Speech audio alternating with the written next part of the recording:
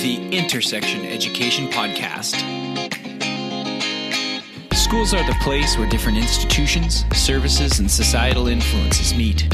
In other words, they are at the intersection of children's lives. In the Intersection Education Podcast, we speak with insiders and outsiders of the education world to try to gain new insight and improve our schools.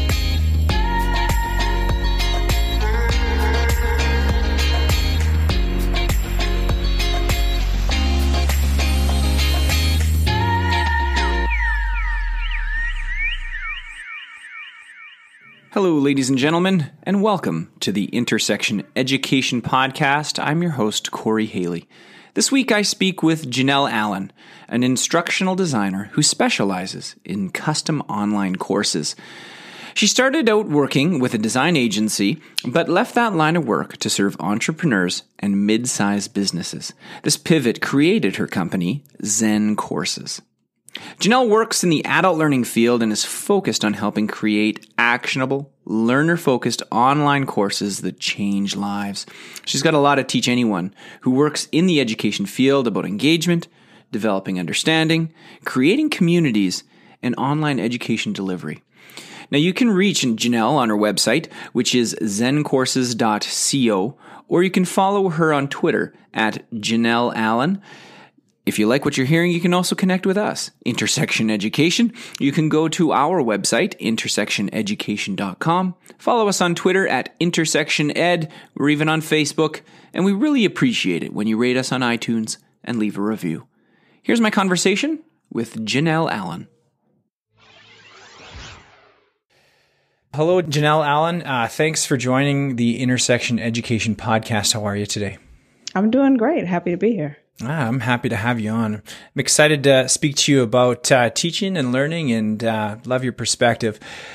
Do you know what I like a lot? I like one of the things that you speak about, and that's wanting to help people create courses that change lives. Yeah. Can you tell me what this means to you and maybe even some of the ways you've seen that happen? Yeah. Well, it's my hyperbolic way of saying to create courses that get results. So, in my world, I started out creating courses for colleges and universities, and then I pivoted to working with online entrepreneurs, basically. And there's just a lot of courses when you talk about entrepreneurship. There's a lot of courses that aren't getting results for people, aren't delivering the promises, which comes back to the course goal and the outcomes. So that's what I mean is create a course that's actually going to do what you promised that it will do. And there's a few examples. One of my favorite examples is Amy Hoy and Alex Hillman. They have a course called 30 by 500, which essentially helps people to find a profitable idea to sell. And their course does that, and it does it so well that they don't have to run advertising. It's purely sells through word of mouth, and they do very well with it. So, yeah. I think it speaks also what kind of attracts me to that statement is just the power of education. And, in my context of K to 12 schooling, we like to say education, learning things can change lives, but it doesn't stop. It doesn't end, right? Education still has that's exactly it. We sometimes get into this feeling that, you finish your grade 12 or you finish this post-secondary or university or whatever, and education no longer has impact. Well, that's completely false. And there are so many different ways that we learn. And so that's the other thing I really appreciate about that line. Yeah, absolutely. You also speak about something that we talk a lot about in schools, and that's keeping students engaged. Mm-hmm. What I find really interesting with people who work outside of the school environment is that when people take a course and they're not engaged, well, they just stop. And then, if they've paid for this course, that means that as a person who created it, you're losing maybe your revenue. Also, you want to be able to create things that people finish. I'd like to know what you've learned about engagement. What might teachers actually glean off some of the things that you've learned about working in the adult education world? Yeah, it's been interesting. So I mentioned that I started out in the academic world. I was working for publishers like Pearson Education, McGraw-Hill, and so on and so forth. And And what I learned is, and we're grouping motivation and engagement together a little bit. Sounds what good. I learned is that when you're creating courses for an academic audience, motivation is built in. If you want to pass this course to some extent, I was a terrible student in college. So there are people like me who might, still go off and do their thing. But to a big extent, it's built in. If you want to pass, you have to do the work. When you come out of that academic environment, it's not so much. Then you have a lot of distractions, especially dealing with adult learners. You have life happening, you have work, you have bills. And so you really have to figure out how to design for that motivation piece. And then with engagement, I think it comes down to community, which is one of the big lessons I learned last year. Is it's not just about throwing information at people. You have to have some sort of community to help nurture that affective side of learning and keep people motivated when they get stuck. If they can reach out to the community and say, hey, can anyone help me with this? That's a huge piece of helping people to continue. Because you're right. If they don't feel motivated and the engagement isn't there, self-paced courses have a very high rate of non-completion. People just drop off. So it's a huge problem. Mm-hmm. Now, what does community look like on an online adult learning level? I think about a classroom. You've kind of got a community built in. So I imagine it might be something that looks a bit different, or something you have to think about a little bit more clearly and present. Yeah. In the academic world, when I was creating courses for colleges and universities, the community was the discussion. So students would post discussion questions, and that's really where most of the community happened. You might have an email thread or, a forum, but it's, with academic, it's very controlled. So, as long as it's a structured, controlled environment. With entrepreneurial courses, it's going to look like maybe Slack. If your listeners have heard of Slack, it's a great way to have discussion. And, or you can have a forum as well. You can have a Facebook group. Those are places or solutions that I've seen people use to foster that community. I imagine that in the adult learning community, those happen organically. So I know that in some education courses, whether they be post-secondary or whether they even be high school, you get, a certain amount of marks. They're trying to seek the engagement or, force participation into these online communities. Now, do you find that you need that in your courses, or do people just gravitate there because they're looking for that connection? It's funny. You hit the nail on the head. In the academic world, participation is often part of the grade. And so it motivates people to post questions. What I found, which was very shocking for me when I made the transition, was people wouldn't post discussions in this discussion board. I had to create a separate community and then kind of make sure there were people in there who would start. It's like being at a party with people who don't know each other, right? Everybody's standing against the wall. And so it takes those few people, and it really takes you as an instructor to be there posting, to help people feel comfortable.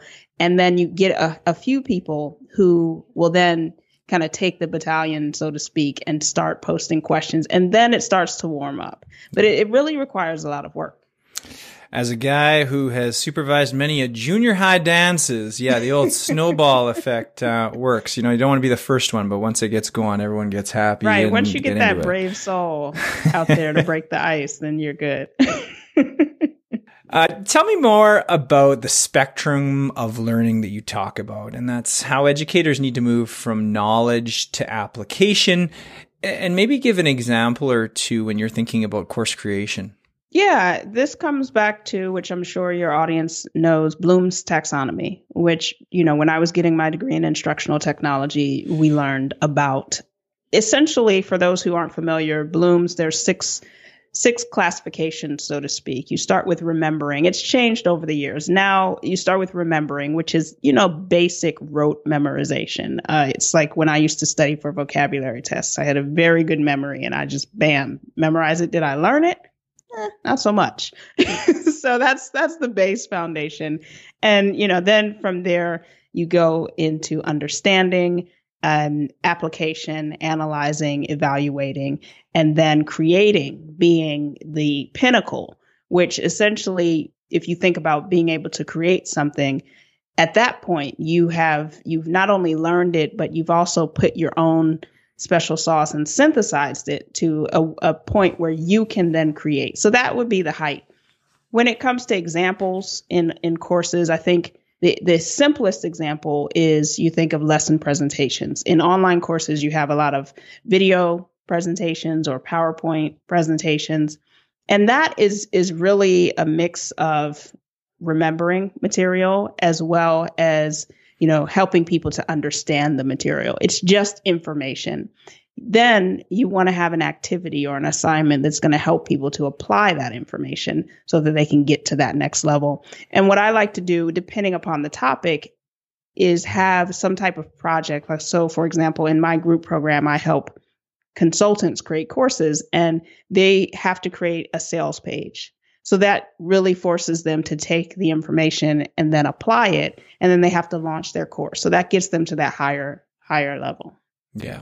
I think we forget about Bloom's taxonomy sometimes. And there are some other taxonomies that some people are talking about. But also another way of framing what you just talked about was Hattie's idea, who is a big, if you're not familiar with Hattie, he's a big researcher out of Australia, is that whole surface level learning to deep level learning and then to transfer, where you can now make the connection. Yeah. So those are good reminders at minimum. But I love your progressions and how that doesn't go away no matter what environment you're teaching in. I'm interested to know about the barriers that you see when people are making good courses, not just courses, but what are the barriers that you have to coach people through, that you have to consult people through to go from just a course to really great learning course and powerful learning experiences? Yeah, this is a great question. I think the biggest barrier is getting people to understand that it's not about information alone. I think especially in the entrepreneurial or small business market, there are a lot of people who think, oh, I've got all this stuff in my head. I'm just going to put it together and give people this information. They should be able to do it. And it's like, no, it doesn't work like that. You not only have to structure learning, you also have to make sure that you solve for the other domains. We talked about affective learning. Are you solving for that? If mindset gets a lot of people stuck. And if you can solve for that, in my opinion, that's you're going to go further than you will with information alone. So that's the biggest thing, just knowing that it's not just about the information. Is that difficult for some, I want to say really smart people, but say for a specialist in a field, if you feel like you're at the pinnacle of your industry, that you've got so much to give, do you find that they come around fairly quickly, or can that be a struggle for some people? It can be a struggle. So prior to doing the work that I do now, I worked as a consultant, and I would often work with subject matter experts, or SMEs as we call them. And they struggle. Experts often are notorious for struggling with just not really understanding why people can't just do it. Just like they have all of the information, but thinking about it from the learner perspective is a struggle, and having to constantly work with them to say, okay, but imagine if you knew nothing, where would you start? And then what would be the obstacle to get you that's going to keep you from getting to the next place? How do we solve for that? So, yeah. I guess that it's a difficult problem to have, but an okay problem because it probably keeps you in business as well. It does. I really want to talk about online learning, and it's a mode that's becoming a lot more popular in the school-aged setting. And I'd like to know, what do you think some of the biggest changes that an educator that was moving from more of a school-based to more of an online-based learning, what would they have to think about moving between those two environments? What do you think some of the biggest hurdles might be for a seasoned educator moving into an online environment? I think the biggest hurdle, I got my grad degree in 2009. And back then there were courses for K-12 that were online. I think that what I heard was always there's two things. There's a resistance to online classrooms, which I think I hope we're over. I hope academic environment is over that fear. But also the biggest challenge is translating that in-class experience to an online environment, because it's not going to be one-to-one. And I think that in the early days, when I was in grad school, everyone was trying to figure out how to make it the same. And it's not going to be the same. You had things like Second Life, I'm dating myself, but, everybody was trying to figure out how to make it feel like you're in a classroom. It's not going to be that same way. So what you have to do is design for people not being in the classroom, but still getting the engagement, still making sure that you're thinking about what obstacles and distractions they would have, and also how you're going to interact with your student, knowing that you don't see them face to face every week. Are you going to do Skype calls? Are you going to hop on? How are you going to communicate with them? Yeah. Do you give any thought to the relationship? And so you've talked about community, which I think is more, possibly the teacher is part of that. And you talk about, Skype calls and things like that. Mm-hmm. Does establishing a relationship come into play in some of your courses, or is that maybe a choice that some people choose to work on more than others? So it is a choice that some people choose to work on and some people don't. I think that for me, with the courses that I teach, I think that that's really important, because especially if you're an entrepreneur, small business owner, and you're selling a course, ultimately people are buying that course because they feel connected to you. They feel like they've built some trust, you're credible, and there's a bit of a relationship there. I like to build on that relationship, and I think that it helps people to stay motivated, honestly, if they know that they can reach out to you. But not everybody does. Some people sell self-paced courses and they never have that interaction. So yeah, I think that those are some good tips. If I was to move into an online learning environment, which I'm not, but I would think about that. I would think, okay, what am I losing? I mean, like that special relationship that exists between a teacher and a student. Yeah. That would be difficult to replicate, but could be, as long as you think about it. And that's what I really appreciate about you, talking about community and relationships. So those are some really good stuff. I'll add that I'm seeing more group programs. And I think that we're getting to a point with online courses for business where people are getting tired of self-paced courses because they've realized that they're either not finishing them or the course didn't help them in the way that they thought it would. And so we're seeing more group programs, mentorship programs where there is that relationship and people are getting access to a real person. There's that human connection so that you can help them when they get stuck. Yeah.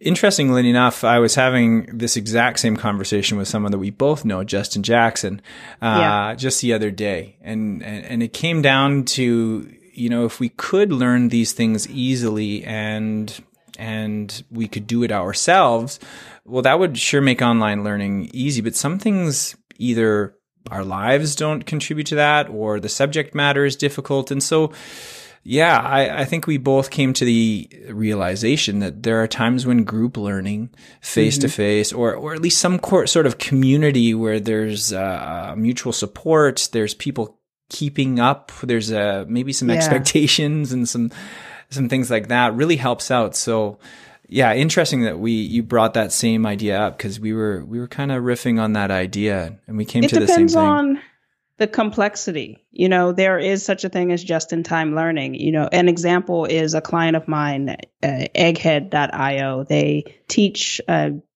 web developers how to program.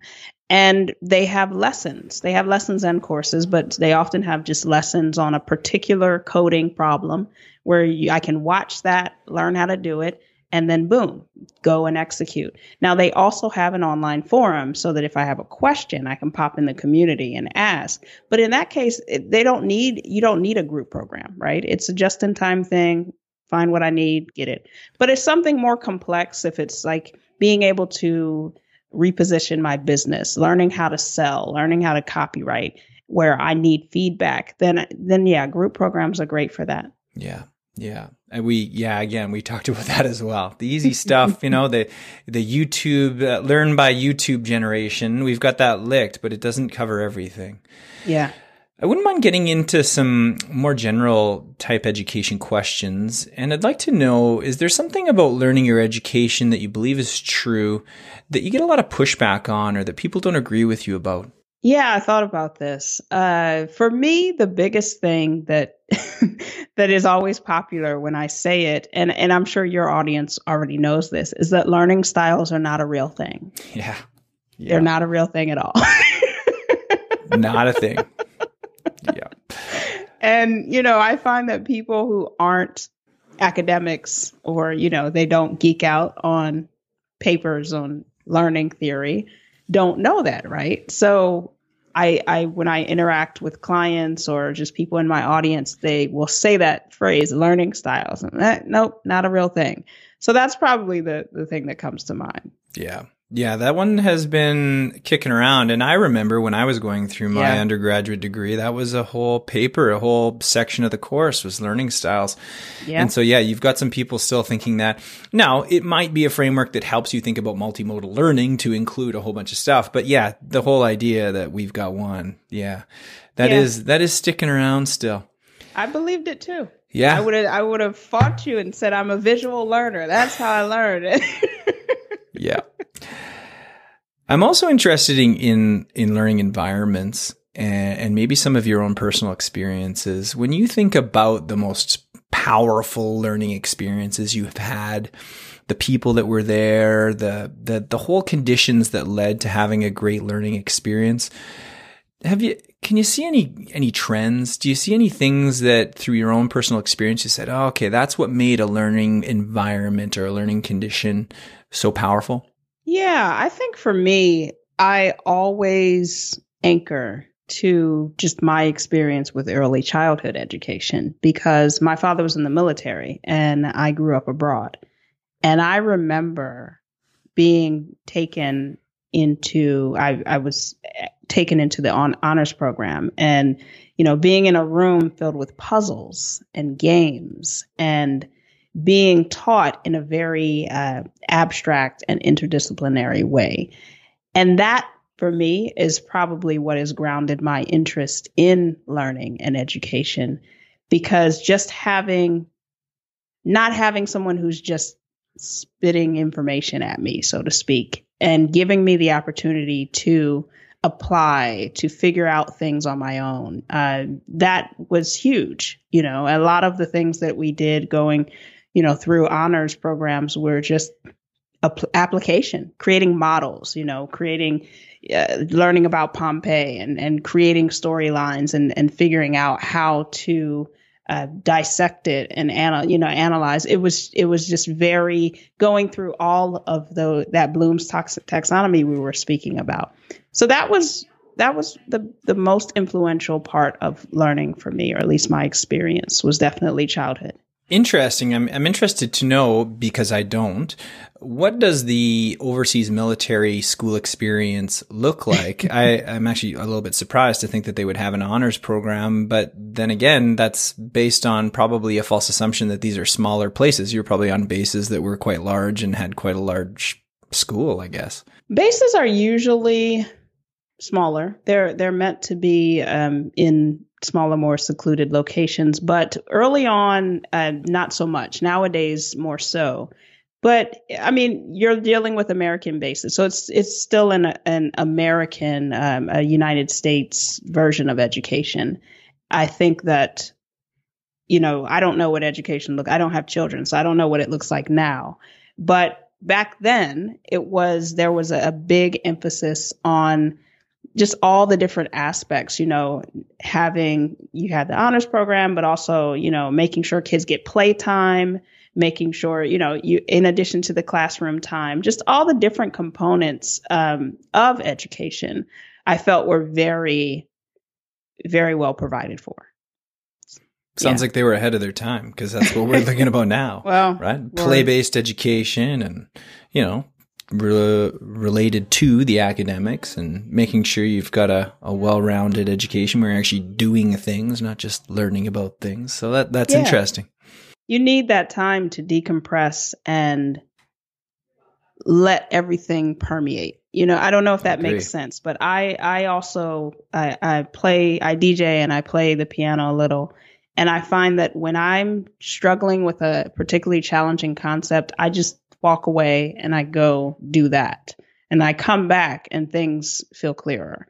And I think that, years ago, educators understood that and were able to implement that.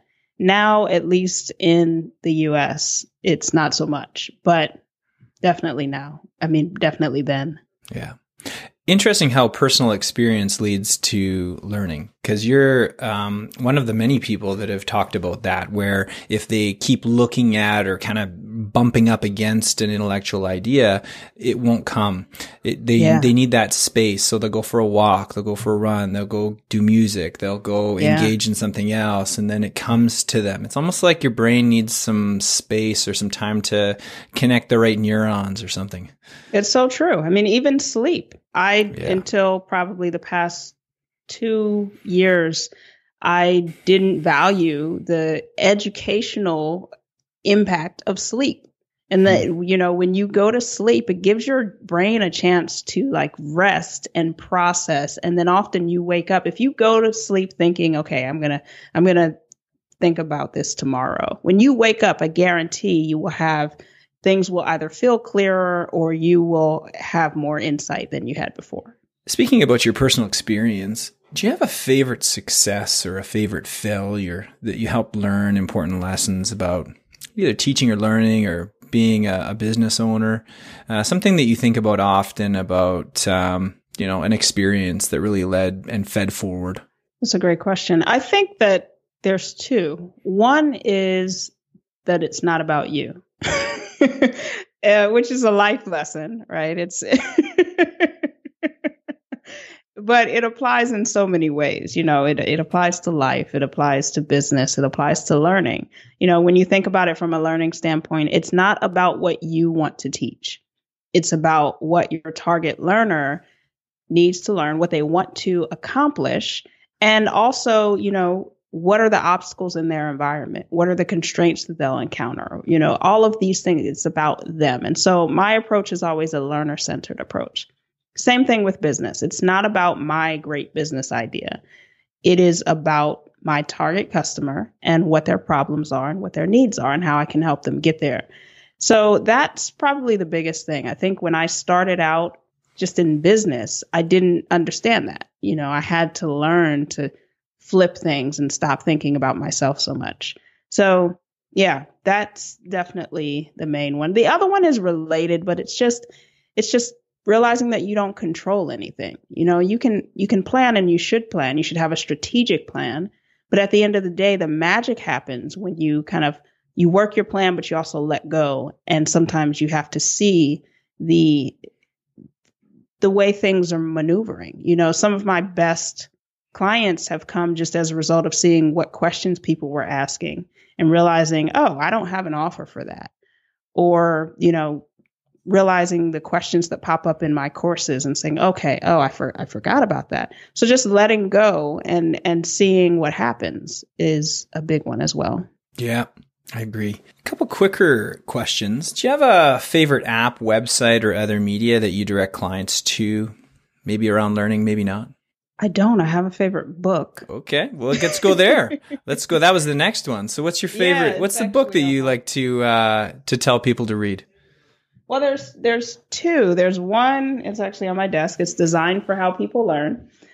Design for How People Learn by Julie Dirksen. And I love that book because if anyone listening knows anything about instructional design, the book that's often referenced for instructional designers is Understanding by Design, it's a great book, but it's very dry.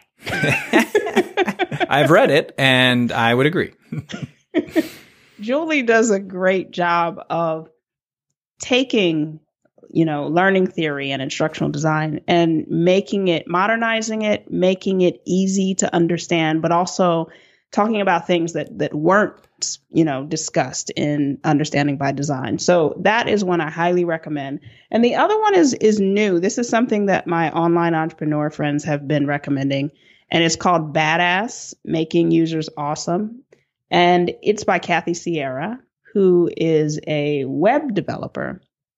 And it just talks about user experience, basically, like really thinking about your users, and just replace that with learners and everything that they're going through. And one of my favorite things that she talks about is recognizing the suck zone. So where people are when they start and all the things that they're going to suck at.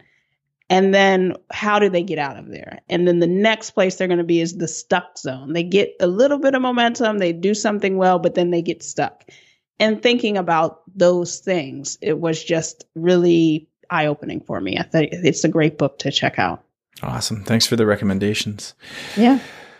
We often think so much about our jobs, and sometimes that can become all-encompassing. It sounds like you've been thinking about ways to keep yourself well and healthy. What are some of the things that you're doing every day or most days to make sure that you're available to help the next generation of course designers? Yeah, I think that for me, probably the biggest thing is just making sure I have my morning ritual. There's things like working out and all of that, but I found that if I don't have my morning ritual, I'm just off. So, and also having personal time to decompress. But my morning ritual is, wherever I'm at, I have to wake up and have a big glass of water, make my tea, and then sit down and write down my 3 things that I'm grateful for and my 3 to 5 top priorities for the day. I try to keep it at 3, but sometimes it doesn't happen. So that's the big thing. That sounds interesting. I like how it's related to what you were talking about, how when you wake up, you kind of have that time to make those connections in your head. And so having that writing time or having that prioritization sounds like that goes hand in hand with that idea. Absolutely. Do you have an organization or a person that's really inspiring you right now? Something that people should check out, or the work they're doing that you think is really valuable? Yes, that's a hard question to answer. For business, I'm a huge fan of Amy Hoy and Alex Hillman. They have a site called Stacking the Bricks, and it is just so much great, direct, non-fluffy advice if you are thinking about starting a business. They have it down. So go there, read it. Inspiration outside of that, I don't know. I'm a writer at heart. So most of my inspiration is going to be books and sci-fi and movies and all of that. So yeah, that's hard to answer. Yeah, just keeping up with it. Just kind of I do like that too, because we often get book recommendations that are so business focused, but it's nice to, not a book recommendation, but to say, hey, it's okay to read a novel or to read something outside of just professional learning. So I love that. So what's next for you? What are some of the things that you're working on? What are some of the questions, problems? You're working on your business, and so that sounds good. Maybe give a shout out to that, but, got any ideas or thoughts or goals about where you want to be in a year? This year, I decided not to set any personal goals. I have business goals. But I decided not to, and there's a story behind that. But essentially, what I'm really interested in business-wise right now is group programs. I'm really fascinated by how groups function for learning. So that is my plan to go deep on that. Other than that, I really am just focused on building better habits, which is why I decided not to set goals. I want to focus on better business habits. So systematizing, automating, reading more, and just applying and working with people who I am excited about working with. Yeah. By the way, and I think I should mention this, but I did really appreciate your Turn of the Year podcast. And for anyone who doesn't know, that one's on Level Up Your Course podcast. And yeah, I thought it was a great episode. And it kind of made me thinking about one of the episodes we did was the anti-resolution episode, which is more about, building those habits instead of making massive sweeping changes in your life. I think we get too caught up in setting in metrics, at least in the US. And I had a year that was very tumultuous. It was great business-wise. Personally, it was just very tumultuous. And I just realized, again, going back to not controlling everything, just focus on habits. And I just decided I'm not going to set any personal goals. I know the type of person that I want to work towards, but these metrics, what are they for? Yeah. So, getting a little off topic. Now, before we let you go, why don't you give people who are listening the best ways that they can check out some of your work, maybe the ways that they can get in contact with you if they like what you're doing and maybe work on their course? Yeah, the best way to reach me is at my website, zencourses.co. Probably the best page to go to is my About page. You can find out more about me and the work that I do and subscribe to the newsletter if you're interested. And that's zencourses.co/about. That's awesome. Janelle, thank you so much. I think you gave some really valuable lessons. I was speaking to you that sometimes I feel like in schools we navel gaze a bit, where we only talk about some school educators, other school researchers, and it's really refreshing to come outside into the adult education online and even things that you guys are learning, because people really vote with their cash. And so you have this very short cycle of what works and what doesn't work. So I just really appreciate your insight and spending some time with us. So thank you so much. Thanks for having me. Thanks for listening to this edition of the Intersection Education Podcast. Just a reminder that you can connect with us on our website, intersectioneducation.com, on Twitter, IntersectionEd, or leave a review on iTunes. Thanks a lot, and we'll see you next time.